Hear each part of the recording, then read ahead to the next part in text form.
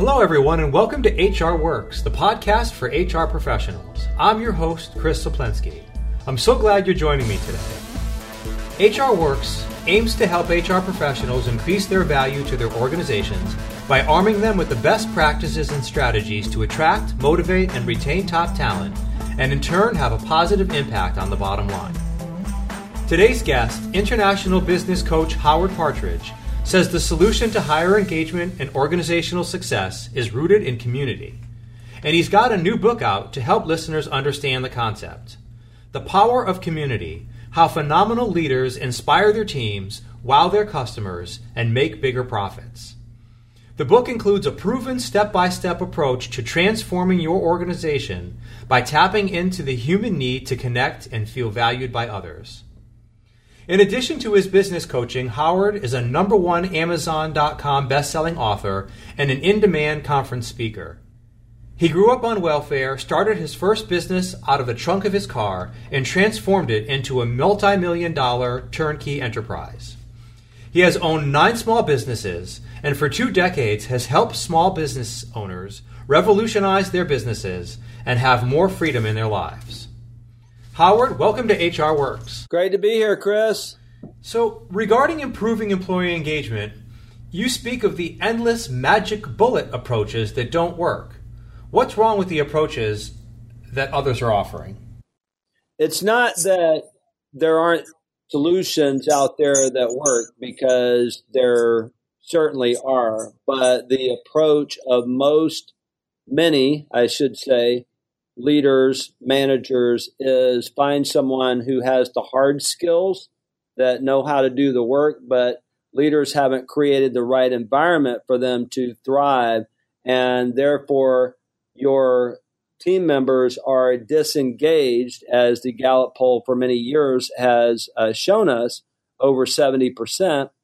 And when they're disengaged, they're not interested in doing the work, even if they know how to do it. So the idea of inspiring your team through the power of community, that takes care of your customers, which then takes care of profits, which all businesses are all about. But if you focus only on profits and not on inspiring the team, you're not going to get there. So I'd like to get a clearer understanding of what's defining community in this context. And you've posited 3 keys to a great community: support, encouragement, and accountability. So could you describe each of those for us to help paint a clear picture for our audience? You bet. And let's start with the foundation of this fact that every human being has a longing for belonging. We all want to feel loved, accepted, and validated. We want to feel that our lives matter. Deep down, we want to belong to something bigger than ourselves. We want to make a positive difference. Today, we're more connected digitally than ever before, but we often feel more isolated and alone personally than ever before. And therefore, this disengagement creates a challenge in the workplace. So there are a number of positive things that you can do: servant leadership, those kinds of things. But the power of community, creating the very thing that people long for, that connectedness, that belonging, is a real differentiator. It's probably, in my mind, the most powerful differentiator that you can have in attracting talent. So there are 3 keys and 6 steps. The 3 keys are first, support, and that is helping other people have the things that they want to have. I just got done with a leadership group, one of my leadership groups, and as this group is learning the power of community, this business owner was sharing how one of the new employees was sharing her dream of going to Ireland. He said, before, I would have just dismissed it and kind of, you're on your own. But now that I'm learning the power of community, I'm thinking to myself, how can our bonus program help her get to Ireland? What can I do as a leader? Not to do it for her, but to help her accomplish that. Number 2, the second key is encouragement. Encouragement is helping others do the things that they're afraid to do. Maybe it's making that sales call. Maybe it's stepping up to the next level. Maybe it's It's to learn a new skill or something like that. And then accountability is a different kind of accountability. The third key is accountability, and it's a different kind of accountability than we usually think of. Usually we think of accountability and do your job. Obviously, people need to do their job. People need to do their job to succeed. People need to do their job for the company to be profitable and to do the things that it needs to do. But accountability in this sense is helping others to be the person they want to be. See, I believe that every human being wants to be a better person. When you become a better person, a different person, you're going to do more things, you're going to do more of the right things, and you're going to end up having the things that you want. So when your employees feel like you've helped them be a better person, do the things that they really want to do, that are maybe afraid to do, or don't have the confidence to do, the encouragement that they need to do it, and therefore have a better life, they're going to be sold out to your company. Great. So we're basically at full employment now, or so we're told, and recruiting is tough, and that makes retention a make or break challenge for many organizations. How does community affect retention and, by extension, recruitment? Well, for 40 years, leadership studies, every leadership study worth its salt has proven over and over and over. The Leadership Challenge has proven this, that over and over and over, what people want more than anything else is to feel valued, to be recognized, to be appreciated, to feel like they're part of the team, to be in on things. And that's the first step. I lay out 6 steps, is to value others. Because most companies, even if they could make more money somewhere else, the thing is that if they're miserable, if their life is messed up, people will actually work for less money if they feel this tremendous value. People want to be, they want sincere and honest appreciation. They want to have positive relationships with others at work. And the way that you do that as a leader is step 1 is to value others. Step 2 is what servant leadership is all about. And there's a lot of people that talk about servant leadership. And what servant leadership means is not doing it for them, but being there. A leader is a coach, and a leader helps their players develop themselves. A leader helps people get the resources that they need to be a better team player. So when you are in a position of service rather than lording it over them, then they're going to work harder for you. But that's just the beginning. There's actually 4 more steps after that. And do you want to briefly outline those for our listeners? Absolutely. Step 3 is phenomenal leaders care for others. There's an old saying that says, nobody cares how much you know until they know how much you care. And Mr. Zig Ziglar, who the late American legend Zig Ziglar, who was one of my mentors, and I work very closely with that organization today, said that nobody cares how much you know until they know how much you care about them. So simply demonstrating that you care about people. John Maxwell says that leadership is influence, nothing more, nothing less. And the way that you gain influence in someone else's life is by adding value to them. Show them that you care. Demonstrate that you care about them. When you do that, they're going to work harder for you. And then number 4 is phenomenal leaders develop others, developing their professional skills, helping them develop their communication skills. After all, my definition of leadership is leadership is effectively communicating your vision. Well, you can certainly communicate better when you help people develop their skills. In the book, I go through the different personality profiles that are out there, the different communication styles. There's everybody communicates a little bit differently. And when I communicate with you in your style and help you develop your gifts, that's going to give you tremendous energy. And because of that, when you do that as a leader, that person's going to work harder for you. Step 5 is phenomenal leaders frankly love others. And in this context, what that means is love is a commitment. I'm committed to you. I'm your coach. I'm your biggest cheerleader. I'm committed to helping you succeed. And, so many people, in fact, I had a guy in one of my seminars one time, I was teaching this, and he's like, well, don't they have to earn my respect before I respect them? And I said, no, that's the problem, is that leaders have it backwards. They sit back, wait for people to prove themselves rather than taking the raw talent and hiring the right person to start with and developing them. Respect them, love them first, show them that you care, and then they'll do the same for you. And if they don't, then you can deal with it then, and you figure out, hey, I hired the wrong person. And then finally, phenomenal leaders coach others. And it all comes back to being a great coach. And what a great coach does is helps that player become more effective, develop their skills, develop their habits, develop themselves as a person so that they can be a better team player so that the company can succeed. Wow, this sounds terrific, and I'm genuinely excited to be asking you this next question, probably more than any other. Can you give us some examples of leaders who have built community among their employees and seen dramatic improvements in their business? Absolutely. In fact, I just bragged on one on my Facebook page the other day.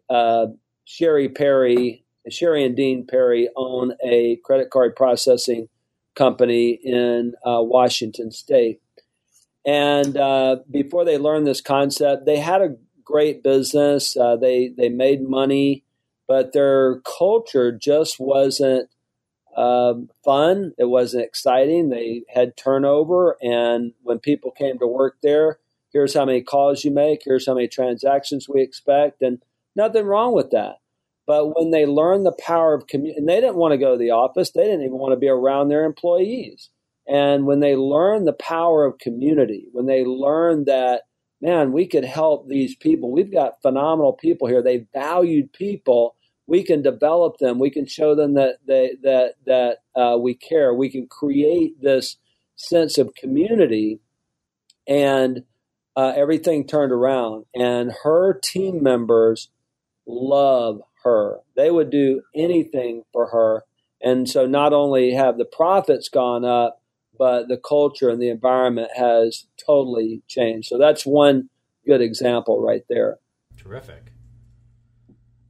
So while we're seeking to build community, it seems the workplace is working against us somewhat by going more global. It's increasingly composed of remote workers in the gig economy, and you've got the introduction of communications of artificial intelligence based software systems. How can community help unify colleagues under these sorts of emerging conditions? You bet. Well, so earlier I probably should have maybe answered your first question a little bit better. Community in this sense is not a neighborhood or a nationality, but any group of people who have the same vision and the same values. And what I mean by that is even though the person that's working next to me may have different personal values than I have, your vision is made up of your mission, what you are trying to accomplish every day, your values, this is how we act around here, and our purpose, why we're doing what we're doing. So regardless of whether we're remote, regardless of whether we're using tools like AI and automating things to scale and take better care of the customer and that sort of thing, when people feel like they're making a difference in the life of their customer, when they feel like they're making a difference in someone else's life, when they feel like they are valued as a human being, and that now they have a vision to pursue that's exciting, that they have a purpose in their work. Jim Collins, who wrote the famous book, Good to Great, said that that work without meaning equals a life without meaning, and a life without meaning equals work without meaning. So there's a balance there where if I feel like I'm making a difference at work, I'm probably going to have more meaning at home and vice versa. When I feel like I'm reaching my own personal goals, then I'm going to show up as a happier, more engaged person at work. Excellent. I wanted to touch on a couple of concepts in your book that were intriguing, is to also sort of give our listeners more of a taste of what they'll find there. One concept you talk about is pods. That's PODS. Can you explain what these are and how they're effective? Yeah, POD stands for Power of Discovery Systems. It's a small group system where, unlike most meetings you go to, someone drones on and on and on and on. There's really no interaction, and the real meeting happens after the meeting, right? What do they really mean by that? Why are we really doing this?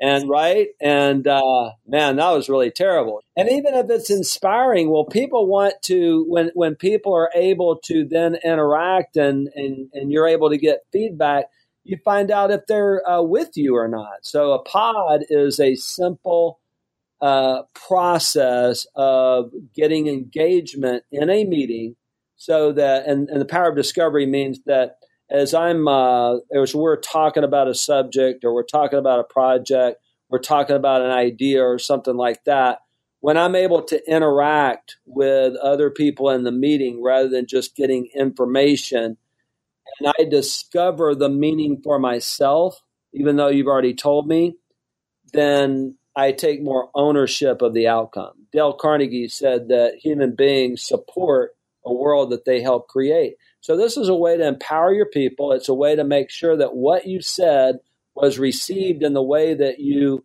intended it to be, because they're going to feed it back to you. And I have also in chapter 9 a download that people can get, where I have a pod for every chapter in the book. Oh, that's great. And just hearing that, it sounds like, again, so much more effective. I mean, having a model, obviously there's a level of trust there that, that gets built through community, where you can, where you're not afraid to make sure that you're clear. You know what I mean? Or, and like you said, though, instead of afterwards saying, what did he mean by such, it's an atmosphere where it's ingrained within the culture to get those clarifications, and everybody knows that's okay. One other concept from your book is what you refer to as the gift zone. Can you elaborate on that for our listeners? Yeah, you bet. So we're having a pod here right now, and I was sharing with we have a book writers group that's meeting right now. We use pods in all of our masterminds and meetings. You can even use it in large groups. So I might have a couple hundred people in a room, and then I put everybody in groups or at tables and walk through the 5 eyes of a pod, which people will learn about in the book. And one of the things that's really important when you're building a team, I have a whole section on building your team, is that I was sharing with them that I don't have the gift of finance. I mean, I'm very successful financially because I have a team of people that love to crunch numbers, and they enter those numbers every day. We have a system for it. Everybody has different gifts. Your people in finance are going to have different gifts than your people in HR or in marketing. Your marketing people are going to have different gifts than your people in sales. People who are more outgoing personalities are probably going to be more likely to be the promoters out there, and the people who are more reserved are going to be the people who are behind the scenes doing the administrative work. And so going back to Jim Collins' idea of get the right people on the bus and get them in the right seat, is what is their gift? What is their makeup? What's their personality, so that you can get them in the right spot. When they're in the right spot, then they're going to be more productive for you. Terrific. One item from your bio that I'd be remiss not to ask about, and I'm guessing some of our listeners are as well. mentions that you had started a business out of the trunk of your car. So can you tell us more about that, and like how old were you, and a little bit of backstory on that? You bet. Well, I grew up poor in, I call it lower Alabama. I grew up on welfare in Mobile, Alabama. Got kicked out of the house when I was 18 years old. I deserved it. Went to Houston. I arrived on a Greyhound bus with 25 cents in my pocket. And I started my first business with our wedding money. I got married when I was 23 years old. And along the way, I learned that you have to have leadership, you have to have the right people, and you have to have systems. And so I was able to take that little business that I was really struggling with at the time. I was a slave to that business, and transformed it into a multi-million-dollar company that's turnkey. I have a home down here, and that business is in Houston. And right now I'm in Destin, Florida. We have a home down here, and I walk the beach while my leaders grow and we make money, and I'm not even involved in that business at all. I'm available to them to mentor them. And about 20 years ago, I started helping other small business owners learn how to do the same thing. I've owned 9 small businesses altogether. I have 2 main businesses today, technically 4, but now I help small business owners stop being a slave to their business and transform it into a predictable, profitable, turnkey operation by leveraging the power of leadership, community, getting the right people. And in the book, I have a whole section on systems too, so that you don't have to recreate everything. You can really empower your people with systems. And as a result, we've got members in over 100 different industries. I just had a leadership group, and on that little pod alone, I have a guy in insurance, a guy who's a printer, a guy in security, a guy who's a plumber. I mean, a guy who does cabinets, and they're learning this idea of leadership. And so we have clients in 9 different countries. So they're learning leadership. They're learning how to be a leader, how to attract the right people, and develop those systems so that they can expand their business. Sounds great. I just want to remind listeners that the name of Howard Partridge's new book is The Power of Community: How Phenomenal Leaders Inspire Their Teams, Wow Their Customers, and Make Bigger Profits. I want to thank you for joining me today and sharing all this with our audience. And I just wanted to ask if you had any final recommendations for companies who are seeking to build community and, by extension, increasing engagement and profits. Yes. Remember that all of life and all of business and all of life is about relationships. Simple as that. If you add value to other people, they will like you, they will support you, and they'll encourage you, and they'll help you become a better person. When you support them, you encourage them, and you help them to be a better person, it'll come right back to you. Thanks again, Howard.